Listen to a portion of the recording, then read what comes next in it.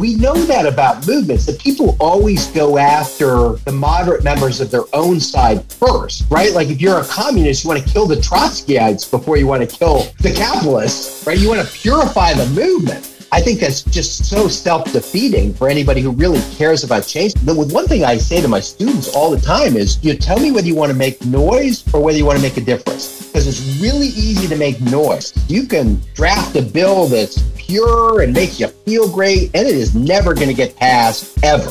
But if you want to make a difference, then you build a coalition, you follow the data, you make some compromises that are not inimical to your principles, and you know what? You're going to get to a better place. Hello, ladies and gentlemen, and welcome to another episode of Crazy Money. This is Paul Ollinger. How are you? It's a great day to be alive. Thanks for sharing your day with me. Let's get smarter together. We're going to do that today by talking to a gentleman named Charlie Whelan. He is a professor of public policy and economics at Dartmouth College. Dartmouth College up there in Hanover. Well, the smart kids go. He's a professor up there. He's also the author of several books, including the book that caught my eye. It's called The Centrist Manifesto, which is an appeal to all Americans to put country over party and try to fix our biggest problems together. Before we jump in there, I want to say hello to the new members of the Crazy Money Podcast listeners group. They're on that Facebook thing. Hello, Kate Caruso. Hello, Bruce Dorsey. Hello, Kathy Jurowitz. Thank you for being here. Please binge as many of these episodes as you possibly can, just like Kate did. She got like 1% smarter in an afternoon by listening to 3 or 4 episodes of Crazy Money while doing yard work, apparently. You should do the same thing. Tell all your friends to do that too. All right, what's with this 2 weeks in a row political theme, Ollinger? What's that all about? Well, I'll tell you what. I don't know why, but just in the past 4 months, I felt a real compulsion to get smarter about political issues. I've been searching actively for people that could help me think through how to approach the world. And what does this have to do with happiness? Well, I'll tell you, listening to the increasingly polarized voices on either end of the political spectrum has made me unhappy. I know that the people that we're hearing from these days, more and more, are not out to solve the solutions of our country, of our society. They're out for themselves or for their own little sliver of the population. And I think we can do better than that. And that's why when I heard about the book, The Centrist Manifesto, I was like, oh, I want to know what a smart person who is both very empathetic to the needs of the most disadvantaged people in our country, but who also realizes that math is math, and at a certain point, you can't tax people 100%. And at a certain point, there's only so much money to go around. So how do we spend that to create the strongest government, the strongest infrastructure, the strongest social programs that are going to be the kinds of social programs that excuse the dated trope, but teach a man to fish as opposed to giving him a fish? And that's why I was excited to learn about Charlie Whelan and the Centrist Manifesto. The Chicago Sun-Times describes Charlie thusly: he combines a razor-sharp mind with a boatload of charm and impressive expertise in economics and foreign policy. As I said, he's a professor of economics and public policy at Dartmouth. He's also the author of several books, including Naked Money, Naked Economics. There is no nudity in either of those books, unfortunately, Charlie. Let's see if we can get the next issue of those to be a little bit spicier. And, of course, the Centrist Manifesto and several others. His passionate teaching and courses on education policy, healthcare, tax policy, and income inequality have earned him the honor of being named one of Dartmouth's 10 best professors by 3 different classes in just 9 years. As importantly, Charlie is also the founder and co-director of Unite America, a movement of Democrats, Republicans, and independents. That's what I am, by the way. Working together to put voters first by fostering more representative and functional government. He knows a bit about this, not just because he studied, but also because in March 2009, Charlie ran unsuccessfully for the congressional seat vacated by Rahm Emanuel, who went on to work as President Obama's chief of staff. Charlie is a graduate of Dartmouth and holds a master's from Princeton and a PhD from the University of Chicago. So he's kind of smart. He's a smart guy. Ladies and gentlemen, this is Charlie Whelan. Charlie Whelan, welcome to Crazy Money. Good to be with you. Charlie, you grew up in Chicago in the 1980s, a world that many of us experienced through films like Risky Business and John Hughes movies. To what extent was your experience as a kid consistent with those portrayals? Well, I actually went to the same high school as John Hughes. And I spent some time in the Breakfast Club. I was suspended during the week, not on the weekend, but I did go in that small room. What'd you do? First of all, I was not guilty. Of course not. Which character in the Breakfast Club would have been most similar to who you were in high school? Wasn't one who was exactly like me. In college, I was in the fraternity that was Animal House, and I was the responsible guy, the only responsible guy in the house as things went around. I can't remember which character that was, but I was the one trying to hold things together. Well, I assume you were a pretty good student at Dartmouth when you were in college, because you went on to get masters and PhDs and things like that, generally not given to the Blutowskis of the world. Correct. I did manage to hold it together. I wasn't terribly consumed by grades. And now that I'm teaching at Dartmouth, I try and emphasize to my students that getting a B+ or an A- is not going to ruin their lives. But that's a harder pitch these days. Why do you think that is? I think there's this erroneous perception, and it begins with the college admissions process, that life is some kind of race, that we're pitted against each other, and there's one path, and whoever gets along that path faster wins. Like you ring a bell at some point. And again, college admissions, and we can talk at length about how broken that system is, reinforces this notion, because some people get in, some people don't get in. And if you don't get in, the lesson is, wow, I shouldn't have gotten a B+. Not, well, maybe this isn't the right spot for me.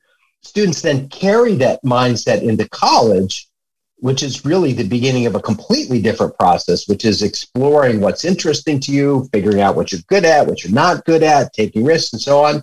I view part of my job as a professor as kind of disabusing them of the high school test-taking mentality, getting them to think more holistically about the opportunity that education provides. But man, there's a lot of baggage there that I've got to overcome, including often their parents and other social forces that are saying, look, you kind of win life by getting the highest grade point average. And that's a tough thing to push against. What courses do you teach at Dartmouth, and what do you want your students to get out of them? Obviously not the A+ grade that they're seeking, but what kind of ideas or processes do you want to stimulate in their brains? Well, let's take it in reverse order. I try not to teach anything that they won't remember at their 10th reunion. There's a famous, no, it's for real, like price elasticity of demand. Come on, let's go. Right. No, it's true. But once you know elasticity, you'll never forget it. It's just how much one thing moves relative to another, right? Heroin is less elastic than, say, yogurt. The price of yogurt goes up. You're like, okay, I'm not going to buy some today. Gotta give me some yogurt. Goes up, price of opiate goes up. You're like, I gotta get my stash. Like, you won't forget that. You don't have to be able to describe the full terminology, but the point is, like, why in the world would we spend a lot of time discussing something that we have a midterm tomorrow, by coincidence, that you're going to forget by next week? What's the point? And so we tend to talk about the concepts, asymmetry of information, adverse selection, that sound very daunting, but once you understand them, you'll never forget them. So that's kind of what motivates my teaching. And just one little side note here, we talked about the fact that I went to Dartmouth. I did an exercise before I came back to teach. I did an inventory of all the classes I took. I had to take 35 classes to graduate because we were on quarters. There were probably 10 or 11 classes that I would say changed my life. They changed the way I thought about things. I was in discussion with people who were so different from me that it changed my worldview. They enlightened me as something that I was good at or I didn't want to do. They were life-changing classes. Then there were probably another 10 or 11, another third, that were neither here nor there. They were fine, like language classes and other things where I learned things, but they weren't life-changing. And then when I went through this exercise, the last third, I could not remember. Like there were another 10 or 11 classes, like, okay, if you don't give me my transcript, I am not going to know what these classes were. And that had nothing to do with your time at Animal House. Well, I was more likely to skip the classes that had no resonance with me when I went to, so there's a correlation there.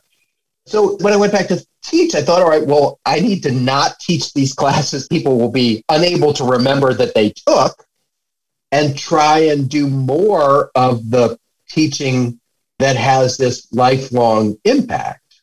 I'll start with one class I teach that nobody's ever going to forget. Every fall, I teach a class with only 12 students where we travel We study some topic on campus for 10 weeks, and then we travel to the place of study. So I have taken students to the jungles of Colombia, to Liberia, to Northern Ireland to meet with participants in the peace process. And the students are responsible for writing a memo at the end of the trip with specific policy recommendations that are based on whatever our course of study is. And, if you've sat down in a room with someone who's in the IRA and effectively admits to having killed somebody during the Troubles, you ain't going to forget that. Right.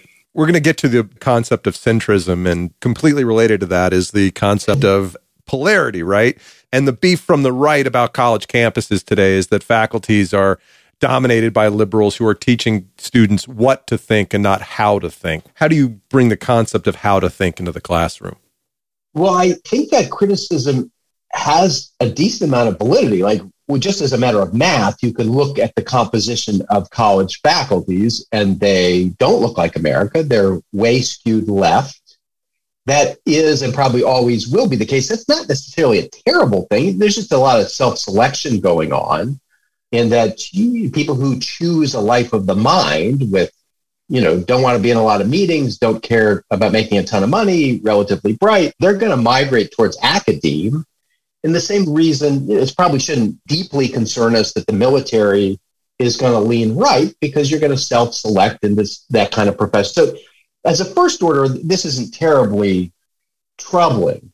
I do think from where I sit that I think the humanities, less politics and more narrowing of the discipline, have become, spoiled's probably too strong of a word, but I do think that they've become so political that students who don't want that political experience may not decide to choose to major in English. And I don't think that's because there's not an inherent interest in it. I think we're generalizing at a high level here, but I think people in the humanities will say, well, our classes are less popular now because students are so vocationally minded that they're taking econ so they can get a job. And I just don't think that's true. My sense is that students really want to engage in big questions. They want to talk about income inequality. They want to talk about race. They want to talk about the effect of history on the present. And that's what literature has always done. But if then you go take a class and it's only one political viewpoint, and you have to read a great book through some Marxist criticism lens, leave aside whether that lens makes any sense or not. It's just not an experience students will seek out. So I do think we can do a better job about restoring the vitality of the university without necessarily changing the kinds of people who go into teaching, because I don't think we're ever going to be able to do that. How do you do that in your classroom? And do you have to monitor for students who are looking for you to slip up and say something that might violate whatever political narrative you might be addressing in that class? So knock on wood, I have not had any trouble with that. And I think part of it, again, is a self-selection effect. The people who select into public policy, which is the department in which I teach, are looking to engage. They are not arriving thinking they have the answers. They really want to learn about tangible things like Medicare and the environment. So I start, I think, from a slightly easier place. There are things I do in the class, not to protect me or prevent people from being triggered or what have you, to just explain why reasonable people are going to have reasonable disagreements. And in fact, one of the things we do early on in the class is this thing I call kind of the hierarchy of disagreement. What are the 4 reasons that people disagree over anything? And number 1 is they just have a different worldview by virtue of faith or background or nationality or some other lived experience. And so your worldview may be very redistributional, that you feel that rich people have an obligation to pay for poor people, to fund things so that they don't live on the street. But it might also be that your worldview is more liberty-oriented and you don't believe in that. And you know what? We're not going to reconcile that. There's no blood test. There's no multiple choice. And so the point I try and make is, if there's a disagreement that's a number 1, we need to just acknowledge that and move on. Think about abortion. At bottom, abortion is a disagreement about when life begins. And if you believe it begins at conception, and I don't, Okay, well, that's kind of the end of the discussion. I mean, we can talk about other things, about whether birth control or will reduce the number of unintended consequences. But we just have to acknowledge that we've kind of reached a clash of worldviews. And by the way, we don't have to yell at each other. Like, that can be a perfectly respectful discussion. It's like, oh, you happen to be Catholic. I get that. I'm not. So to go right through the rest of the hierarchy, number 2 is just a difference of agreements over facts. Is it raining outside? And we might have to agree on how we're going to agree. Like, part of what's wrong with fake news is we've lost that ability to reconcile the number 2s. I say it's not raining. You say it is raining. Historically, that would have been a fairly easy thing to ascertain. Number 3 is different interests. I don't want the new airport because my house is near the airport. That's a totally different kind of thing. And number 4 is a more esoteric one, which is differences of agreements where there is a right answer, but we don't know what it is.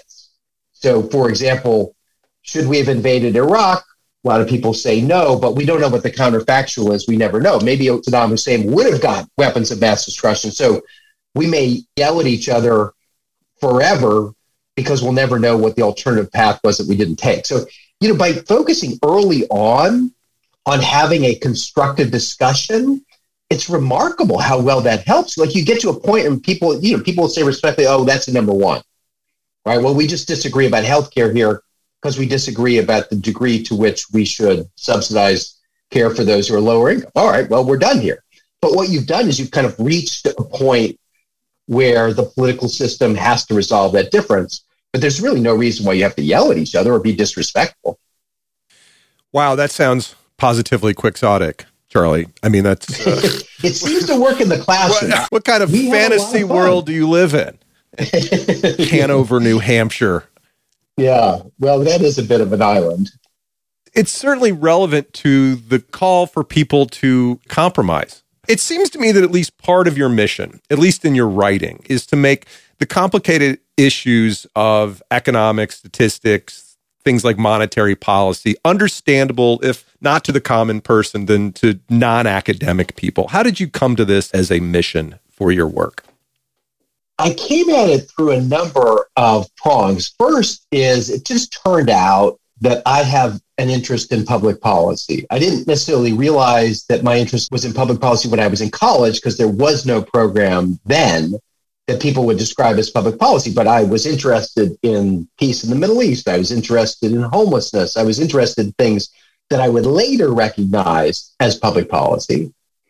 And then I became interested after the fact in the tools that help us understand those kinds of situations. But I was only interested in them, including the economics, to the extent that they give us intellectual traction to deal with those problems. So I have no patience for esoteric math or for curious formulas that someone might find elegant just because the theory is beautiful. And the question is that going to help me now in the problems that I care about? And of course, that partially forced me away from the more technical discussions, because the technical discussions are the ones that are more prone to be esoteric. But then, let's be honest here, I also discovered that I'm not very good at math. and therefore, but I'm really good at explaining things that you could also explain with math. I had 2 epiphanies. One was in math camp when I was in graduate school, and the TA was trying to explain why the sum of an infinite sequence will converge to a finite number. Sure. Which means, right, that she's trying to explain why something that can go on forever, infinite, is actually finite. And like at this point, my head's exploding. Like if it goes on forever, it's not finite. But of course, the kind of series she was explaining is, okay, 1 plus 1/2 plus 1/4 plus 1/8 plus 1/16. So numbers are getting smaller. Is that the limit of 0? It converges to the limit of 2. That last term converges to 0, but of course, everything preceding it sums effectively to 2. So what we're trying to understand is how can something that goes on forever effectively be equal to 2? And finally, the light goes on, and I turned to this guy, I still remember his name, Will Warshaw. And I said, Will, imagine that you're 2 feet from the wall, And every time you move half the distance to the wall. So you move 1 foot, then you move 6 inches, then you move 3 inches, then you move 1.5 inches. That series of movements is infinite. But the distance that you're going to travel is effectively 2 feet. You get closer and closer to the wall. So your infinite movements eventually converge to 2 feet, which is, you'll be almost at the wall. And he got it, I got it. We never figured out the math. But I discovered the two things that we started with was, one, I can explain things non-mathematically. And two, all I care about is solving problems. So I really don't want to go down the rabbit hole of esoteric math. That image you put in my head of the wall being a finite distance away and making infinite moves, that is also coincidentally the Atlanta Falcons red zone strategy. Exactly. Thank you. Right. Thank you very much. As I just came up with that. And along those lines, your writing is actually very funny. Not like slap your knee, pee your pants funny, but there's a great deal of humor woven into your book. Is that all just for you, or is that to help make the reader enjoy the reading more? It's both. It starts out just for me. And by the way, my teaching style was the same, but I don't ever start out a 2-hour lecture and say, this one's going to be funny. I'm going to make jokes. I have no jokes. Right. But it's just like little things that you say that are kind of droll or whatever, or you set up the humor because something is a bizarre image of something. So it starts out as something to get me through the material. Right. And it turns out that the readers and students also happen to appreciate it. And I hope in the end that it makes it also more memorable and therefore more impactful. Well, like the wall metaphor, it makes it easier to latch onto. Like you can really, that's what he's talking about. I get that. Yeah, and I think we all learn in different ways. In some ways, I've made a silk purse out of a sow's ear by being bad at math in a discipline that tends to reward people who are good at math. But of course, that also means that I'm a little more unusual, and that people who are not good at math, most students don't certainly gravitate towards math, appreciate the fact that I'm able to explain this in a way that's not the conventional approach. You've written many books, including Naked Money, Naked Economics, Naked Statistics, and the one that caught my attention is called The Centrist Manifesto, which is an argument for more centrist type political policies to solve the world's problems. And one of the reasons why I found it refreshing, and by the way, it was written 8 years ago, so congratulations on solving all the polarity in our, in our political process. But it's so easy for people on the fringes to take one kernel of truth and turn an entire argument in one direction. Like Rand Paul, for example, who is an enemy of the Federal Reserve, which you go into great length in explaining in Naked Money. So give me an example of how Rand Paul uses what might be true in a tiny little portion of his mind to distract from the bigger issue of what the Fed does for us as a society. I think in the case of Rand Paul and the libertarians, and his father, of course, who also created all kinds of problems in Congress for the Fed, is to take a very important theory, which is they care a lot about liberty, and then to say, okay, the Federal Reserve, by virtue of producing a currency and doing things to maintain the value of the currency, somehow tramples on our liberty. And to some extent, that's just a philosophical argument. Like, what can I say to face that down? Like, yes, I guess the fact that the Federal Reserve exists and has the authority to buy treasury bonds on our behalf, this does impinge on your liberty in some way. But it is also true that being in a country with a stable currency and prices that don't fluctuate radically and a currency that is not likely to be counterfeit, like these are all really powerful and important things for an economy, many of which you realize when you travel in a country that doesn't have those things. If you've been in a place that has hyperinflation or where you can't tell whether the currency is legitimate or not, or prices are bouncing all over the place. So I think that's one where you take a view that makes sense on the surface. Yeah, liberty is great, but you then use it in service to disparage an institution that actually has performed admirably, is crucial to a capitalist economy, and I would argue did a really good job during the financial crisis to keep us from getting to a point where the ATM machines don't work. So I would say that's one where like they're not saying anything that's not defensible on some level. It's just that when you add it up, it just isn't a very pragmatic approach to governing 330 million people. In a similar manner, the purist libertarians would say we never should have bailed out the banks, right? That markets should be allowed to run unfettered by the government and that the biggest banks should be allowed to fail. But there would have been massive consequences for that. Right. And, they're completely correct in the sense that there is some moral hazard there. We were talking earlier, I teach my students about moral hazard. You behave differently when you believe that somebody will protect you from making a mistake. And the banks certainly will lend more recklessly now and in the future if they think that there's some cushion there. Countries will borrow more recklessly if they think the IMF will bail them out. You may park your car in a place that isn't safe and where you wouldn't park if you didn't have car insurance. So again, it's just like the Rand Paul example. There is some truth there, but it is also true based on every person I respect who was close to the financial crisis, including Judd Gregg, senator from New Hampshire, who was right in the center of it. I'll tell you a story about that in a second. If we had not acted aggressively, even at the risk of creating more moral hazard in the future, the global financial system could have melted down to a point where our modern economy wouldn't have been recognizable. And so let me tell you the Judd Gregg story. He's former senator from New Hampshire. He's very gracious with his time. He's come to speak to my students every year for 6 or 8 years. And he told a story. He was either the chair or the ranking member of the budget committee. And therefore, in 2008, when things were going really south after the collapse of Lehman, he was summoned to the Capitol by Ben Bernanke. Judd Gregg had been at a black tie event. He was in his tuxedo. He goes to the Capitol.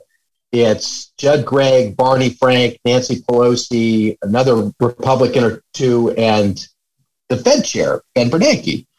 And as Judd Gregg told the story to my students, he said that Ben Bernanke did not exchange any pleasantries. He just told the assembled leaders, if you don't do something by the opening of financial markets in Asia on Monday morning, the global financial system may collapse. So then I used that anecdote in Naked Money, but of course I wanted to verify the story with Senator Gregg. So I sent him an email, said, look, I'm about to write that you were told by Ben Bernanke, if you didn't do something by Monday morning, the global financial system may collapse. He wrote back very tersely, said, no. What Ben Bernanke said was, if we didn't do something by Monday morning, the global financial system, all caps, will collapse. Right? Now, that's a very strong statement coming from a conservative New Hampshire Republican. So back to your point, yeah, if you want to be a purist, you are creating moral hazard. But we might have been fighting each other in the street over a scarcity of potable water. Right. As fellow centrists here, let's piss some people off on the fringes. Why don't we? What is the scariest and or misguided economic rhetoric you hear from both sides of the political faction, left and right? Well, one that they share, every once in a while, the left and the right will converge. And when they agree on something, it's probably completely insane. And the one that scares me right now that's just not getting much attention is the fact the federal debt is blowing up, which doesn't mean that we shouldn't borrow to spend on things that are productive for future generations and so on. But at some point, we have to wrestle with the fact that our debt is out of control. The entitlement programs that we have are unaffordable. We're leaving a growing bill to future generations. That's all just math. But the left and the right have converged. The right has this elegant, if completely wrong, belief that if you cut taxes, you can actually raise government revenues. The Laffer curve. Yeah. Right. And my very conservative colleague, Andrew Samwick in the econ department says, terrific. Then it looks like we need to cut taxes more because the deficits keep going up. And like, why don't we cut taxes to zero? And then we'll have no revenues at all. Again, there's a grain of truth there. If you've got a terribly inefficient tax code, you can actually raise more revenue by cutting tax rates. But for the most part, if you cut taxes, you may generate economic growth, but you're not going to get more government revenue. And then on the left, you've got modern monetary theory, which effectively says we can just print money to an unlimited extent and we don't need to worry about it at all, which I think the people of maybe Zimbabwe or Venezuela might disagree with. or most of South America at some point in the 1980s, 90s. So both of them are arguing what is effectively a terribly irresponsible position, that we can kind of spend or cut taxes to an unlimited extent and give ourselves everything that we want without having any impact on the future. And there's just nothing about finance that suggests that's true in the long run. Along those lines, how do you feel about multi-trillion-dollar relief packages and infrastructure bills, and how will we pay for these? I have complicated thoughts about this. They do make sense. Infrastructure makes sense. Again, the devil is in the details. You write a big bill in Congress and suddenly infrastructure becomes golf carts. And so, hey, I need one of those. Right. So I actually spent a couple of years in Chicago working with a nonprofit that did a lot of infrastructure kinds of recommendations. And there clearly are infrastructure investments that have profound benefits. A lot of them are not very sexy, by the way. A lot of our sewers and water treatment plants were built right after World War II. There was a spurge of building there, and those things have reached the end of their lives and they need to be replaced. And you're not going to wake up every morning and say, wow, I'm so excited that we have a new water treatment plant. But it's important, because if you don't, then your water might look like Flint, or it's going to flood. And so you got to do that stuff. So I believe in principle in the idea of borrowing to spend on infrastructure investment that's not wasteful and so on. Again, devil in details.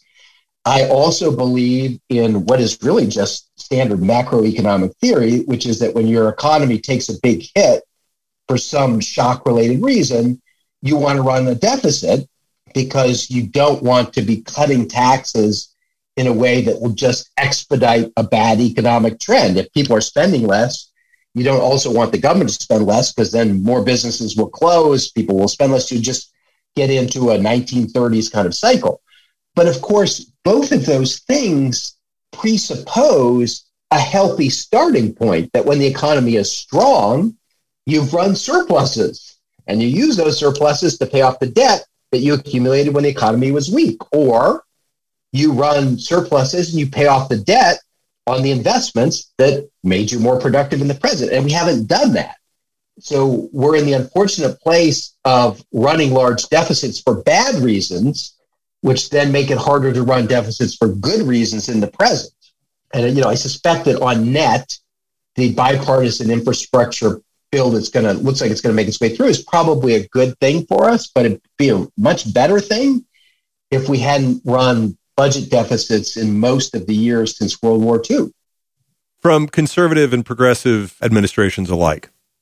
Absolutely. Just different ways. Like, they just run deficits in different ways. Conservatives tend to pretend that defense spending isn't government spending. I haven't figured out that math. It's just a check you write. It's funded by taxpayers. That doesn't count because it's for a strong America. Well, it does count. You're spending it. Right. And they also obviously like their tax cuts, which is to say that they're going to not make any. They talk a lot about spending cuts, but make almost none. I mean, when the Republicans have been in charge, they didn't touch entitlement reform. They like to talk about it when Democrats are in charge. And of course, Democrats never profess to care a lot about tax cuts and like social spending, like entitlement programs, and talk a lot about making them more generous without talking about fixing the solvency of the ones that we already have. So yes, there's a documentary called IOUSA, and the best line in it was, Americans like to tax like libertarians and spend like socialists. That's our bipartisan approach here. It's like, you get your tax cuts, I get my spending, and neither one of us will talk about making the ledger balance.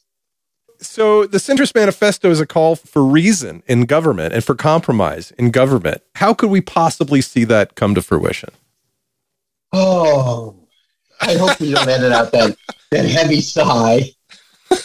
There are a lot of things that we need to do. There's some process things we need to do, which is to say that even if we leave all of our divergent views in place, which I think we should, there's nothing unhealthy about differences of opinion, but can we change the system in a way that those differences of opinion are able to be harnessed into some constructive path forward? So, for example, I started a group called Unite America that's an outgrowth of the Centrist Project. And at present, we're focusing most of our attention on ranked choice voting and independent redistricting. And our theory of change is that each of these things tends to push power towards the center. So let's think about independent redistricting for a minute.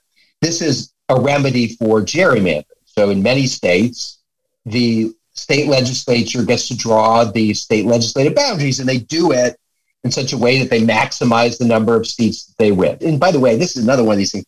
Republicans and Democrats both do it. They complain about when they're out of power, and then they suddenly find peace with it when they're in power. Sure. I mean, there's, But the effect is that there's not really elections, there's primaries, right? And you tend to get the most extreme of either party in those seats, as opposed to having a mix of relatively balanced people who reflect the population. This is exactly right. So let's say that you ruthlessly gerrymander a state like Pennsylvania, you create these safe blue and in some cases safe red seats. And what that means, and this is the part that people don't think about, they just get incensed about that first part, is that, okay, now you're in a safe red seat. You're never going to lose to a Democrat. Who are you going to lose to? You're going to lose to a more extreme Republican. And if I'm in a safe blue seat, I'm only going to lose to a super progressive. So what does that mean when we get to Congress? It means I can't possibly compromise with the other party, because then I'll get primaried by my own party. And by the way, you and I are both old enough to remember the era when primary was not yet a verb. Right. But you'll get primaried. So the gerrymandering, by creating safe seats, makes the primary elections the ones that matter. And who votes in primaries? It's only partisan members in closed states. It is the most extreme of those party members who actually show up. So you can have these races where 6 or 8% of the electorate are determining a primary outcome, and that's the person who ends up going to Congress. So, we think that by creating more competitive elections, those folks have to speak to a larger and more diverse set of voters, and that their behavior will reflect that when they're in Congress. Let's tackle a few economic issues that come up one by one and see what a reasonable centrist policy might be. If you had a magic wand, how would you bolster the breadth and depth of human capital in the United States? So first, let's look at the data. And the data suggests that the place we can make the most difference, particularly for those folks born into disadvantaged circumstances, is early childhood education. Like what we've learned around the brain science is that the brain is so much is done between birth and age 3 in terms of your brain development. If you have adverse experiences, your brain kind of goes on permanent fight or flight, and it then becomes more difficult to concentrate in school and so on. So these early years, like 0 to 3, are the ones not just that determine how you function as a 3-year-old, but also the productivity of all your subsequent schooling.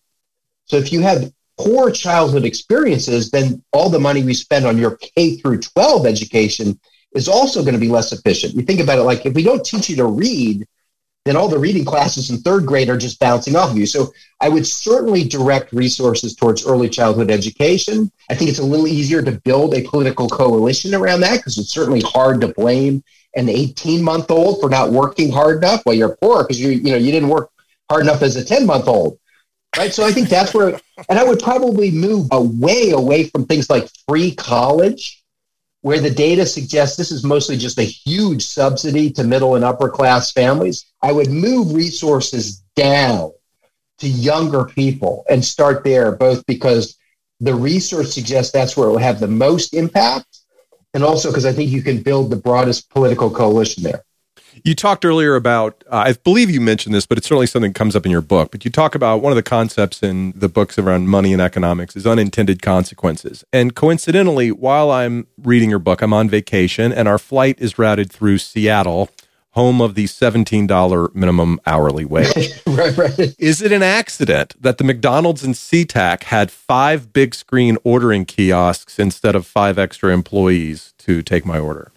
Oh, it's not an accident at all. And you could have predicted that if you just traveled to Japan 20 years earlier, right? Why Japan? Well, Japan is a place that for demographic reasons and because there's very little immigration, you have a dwindling population and particularly a very low number of younger workers. So Japan 20 years ago started moving towards labor-saving types of devices. Japan is the home of the giant vending machine where you can buy like clothes and electronics and other things from a vending machine. Why? Because labor is really expensive. I went to a restaurant in Japan where there was only one employee, the guy cooking the food. I went to the wall, I ordered on the wall, put in my credit card, got a little slip of paper, gave it to the cook, and he gave me the food. Well, it stands to reason that if labor is scarce or expensive, obviously those things are related, and you're in a country with tremendous technological prowess, which we are, then if you make labor more expensive and not more productive, then of course we're going to substitute capital for labor. And of course we've lived through it. We have phone trees and we have self-pay kiosks and now we have scanners. And so yes, if you make labor too expensive, you're not going to make those people rich. You're going to make them unemployed. And you can't will a middle class into existence by mandating minimum wage. You cannot. You can help a little. So I'm not averse to small increases in the minimum wage, in part because I'm also a big supporter of the earned income tax credit, which is a different way of subsidizing workers' wages through the tax code. So that if you go out and get a job and it only pays you $9 and you're working full time and you have kids, you can't support your family on that wage. But of course, if we make your minimum wage $18, you might lose your job. So instead, what we do is you go, you work, you earn your $9 an hour, and then when you fill out your tax return, you actually get what is effectively a negative income tax, which ironically was invented by Milton Friedman, the most libertarian at the University of Chicago. Why? Because Milton Friedman didn't like the minimum wage, did actually feel a lot of compassion for people who were less well off, but just said, don't mess up the market in the process of helping those people and let them work as much as they can and then supplement the wages. That will have a less distortionary impact on the labor market than coming up with a minimum wage. And so I said the problem with the earned income tax credit is some employers, because they know that their employees will get a subsidy through the tax code, might be able to pay them less. Or you get the case of like Walmart, where they can pay their employees not so much because their employees are Medicaid eligible and other government benefits. So I'm not averse to raising the minimum wage on those kinds of employers who are effectively getting cheaper workers than they otherwise would have because of the government support that we're providing.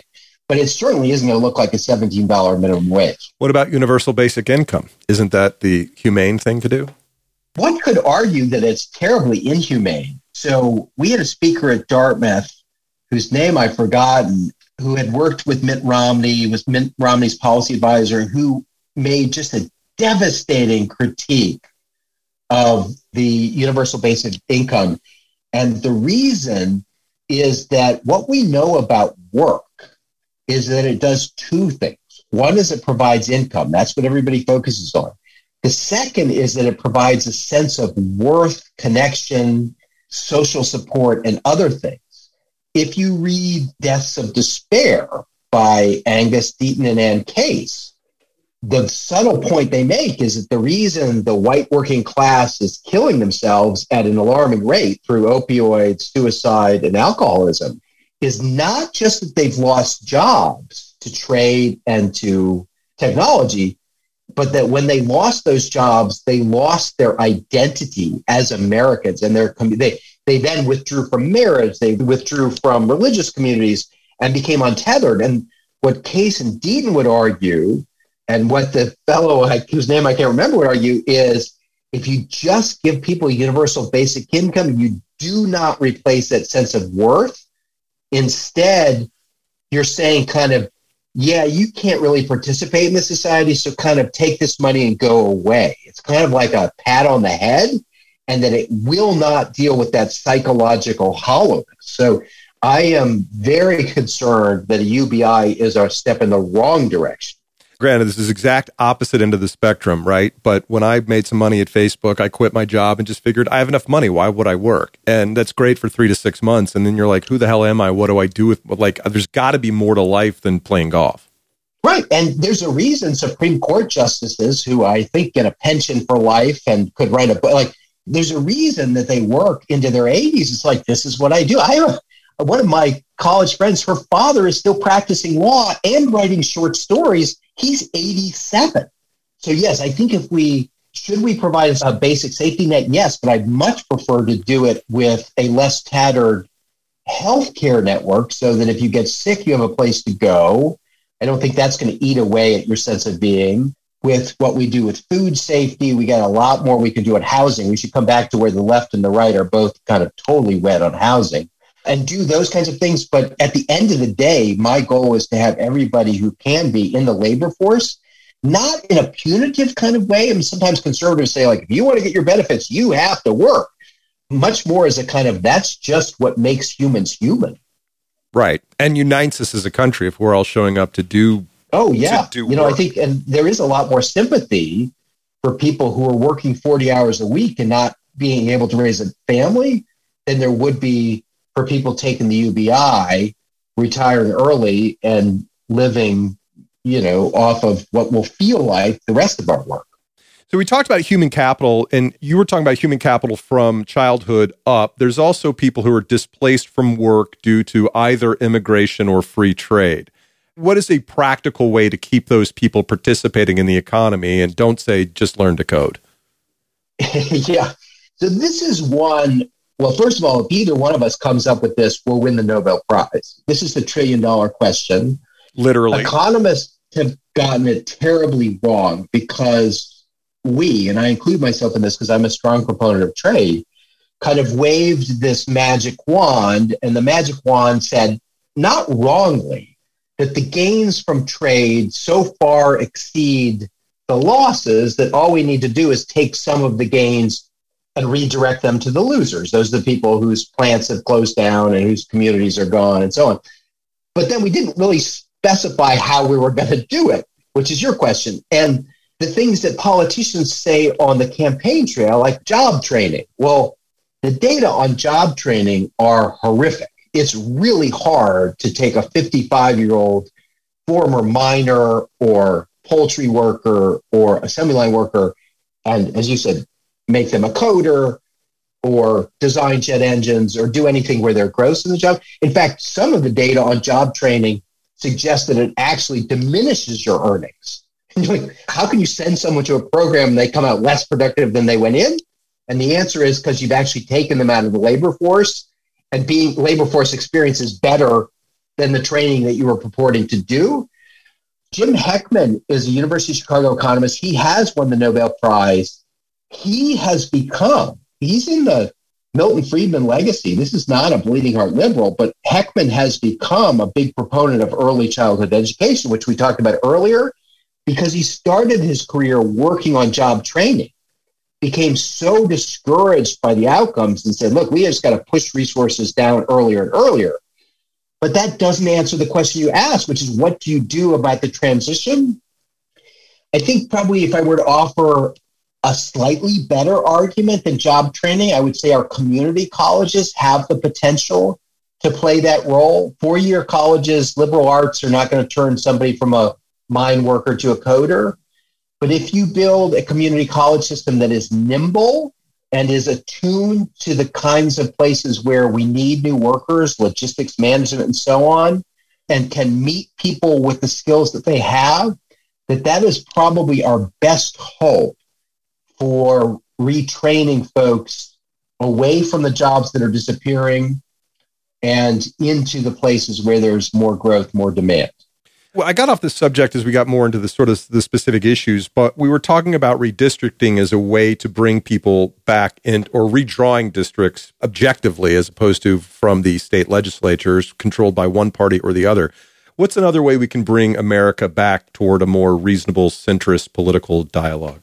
And government, specifically the government. Yeah, so we're also supporting ranked choice voting. For those who may not be familiar with it, the idea is in a pure system, First, you get rid of primaries entirely. So Alaska has just done this. It's kind of a twofer. Instead, you have just one first-round election for all candidates. And as crazy as that may sound, it's probably like every school council election you were ever in, right? We have to remind ourselves how stupid and crazy the primaries are. It's just that we're used to them. Imagine a school council election where the principal says, yeah, the way we're going to do this is the band is going to nominate one candidate and the football team will nominate another. You're like, wait a minute, what about all the people who aren't in the band or the football team? It's like, well, then you'll just have to pick who they nominate. Like, that's crazy. So they picked two candidates who are broadly unrepresentative of any other body than the band and the football team and says to the rest of the school, hey, pick from those two. That's crazy. So in a pure ranked choice system, you have a first round election with people can self-identify as Republicans, Democrats, Independents, Greens, whatever they want. The top 4 or 5 vote getters advance to the second round, and you could have 4 Republicans and 1 Democrat. You could have 3 Independents, 1 Democrat, 1 Republican. It's just the top 4 or 5 vote getters. And then in round 2, you rank your choices. And there are a lot of very elegant things about this. So the way it works procedurally is if one person gets a majority of all the first place votes, he or she wins. We're done. If not, whoever got the fewest number of votes is eliminated, and the people who supported that person now get their second choice. So that becomes a first choice vote. And again, we see if we have a majority, and you do that until somebody gets a majority. Imagine we had ranked choice voting in 2000 when Ralph Nader's running, that Florida does it, for example. Some people would have voted for Nader in the first round. He didn't win. He didn't actually even get a meaningful number of votes, but he got enough to distort the election. Nader's eliminated. We presume that most of those people support Gore. That becomes their first choice. Gore wins Florida and so on. It doesn't have to be Democrats. The same thing might have happened when Perot was running and presumably took more votes away from George H.W. Bush. But there's some nice things about this. One is it certainly allows for more political competition. You can't run now as an independent or as a Green Party member or as a libertarian because everybody's worried that you'll skew the outcome. You're not going to win. You'll just pull votes away from the Democrat or from the Republican, and therefore you'll get no support, even if, by the way, most people might want to support an independent. So it gets rid of the spoiler problem and therefore opens the arena for more competition, but it also encourages every candidate in the race to run a much more collegial race. To say, look, I want you to be my first choice. But I'm also, I'm listening to all of you Green Party folks, and I care about climate change and vote for, the Green Party candidate first, but make me second, right? Because here are the things that I share with that candidate. Or vote for the Libertarian first. I don't think he's going to win, but I also care about keeping labor markets robust. And, I'm a friend of liberty, so make me your second choice. So you start to get, you saw this in New York City, candidates actually supporting pieces of other candidates' reform. Like, when was the last time we heard that? And you get a more civil race, more coalition building. And I would argue that gives you a winner with majority support by definition, but also who has taken the best ideas from the rest of the field quite deliberately.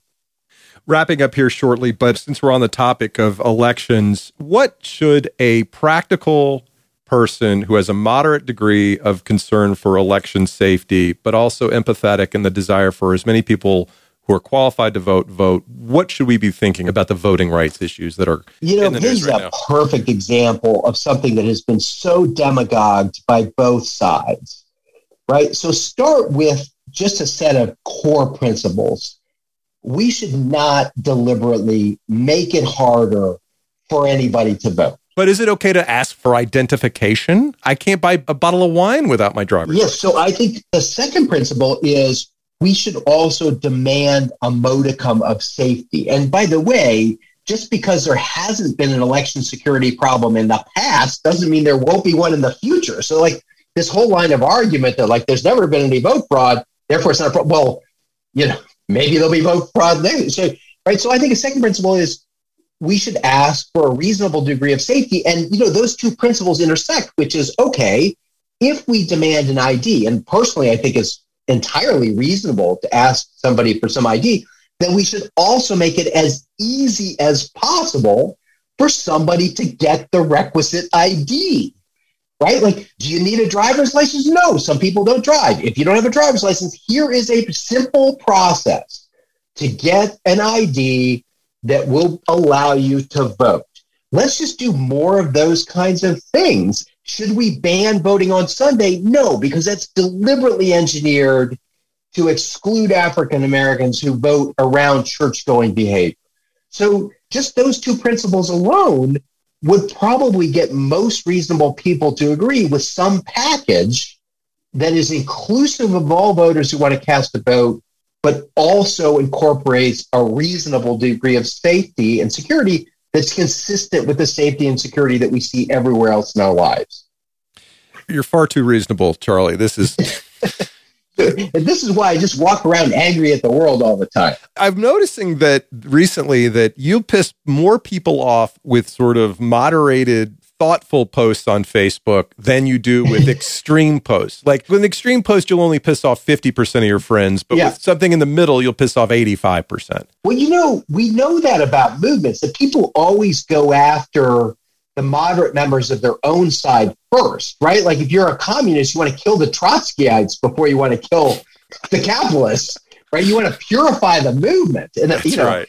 I think that's just so self-defeating for anybody who really cares about change. I mean, I know we're wrapping up here, but the one thing I say to my students all the time is, tell me whether you want to make noise or whether you want to make a difference. Because it's really easy to make noise. You can draft a bill that's pure and makes you feel great, and it is never going to get passed ever. But if you want to make a difference, then you build a coalition, you follow the data, you make some compromises that are not inimical to your principles, and you know what? You're going to get to a better place. What makes you hopeful? My wife makes me hopeful. She's just the most optimistic person I have ever met. We've been married nearly 30 years, and honestly, she says, like, when we lived in Chicago, our car got broken into, so we go out and you're standing and the window's broken. You feel so violated. And her first comment was, isn't it great that it's been so long since our car was broken into last time? Like, really? That's what you're making out of this situation? So I live with an optimistic person, which just keeps me from going to the dark place and staying there. My students make me optimistic, particularly the public policy students. So as much as we talk about woke students and everything, that is a vocal minority. The vast majority of students I interact with are thoughtful, kind, smart, deeply interested in the future.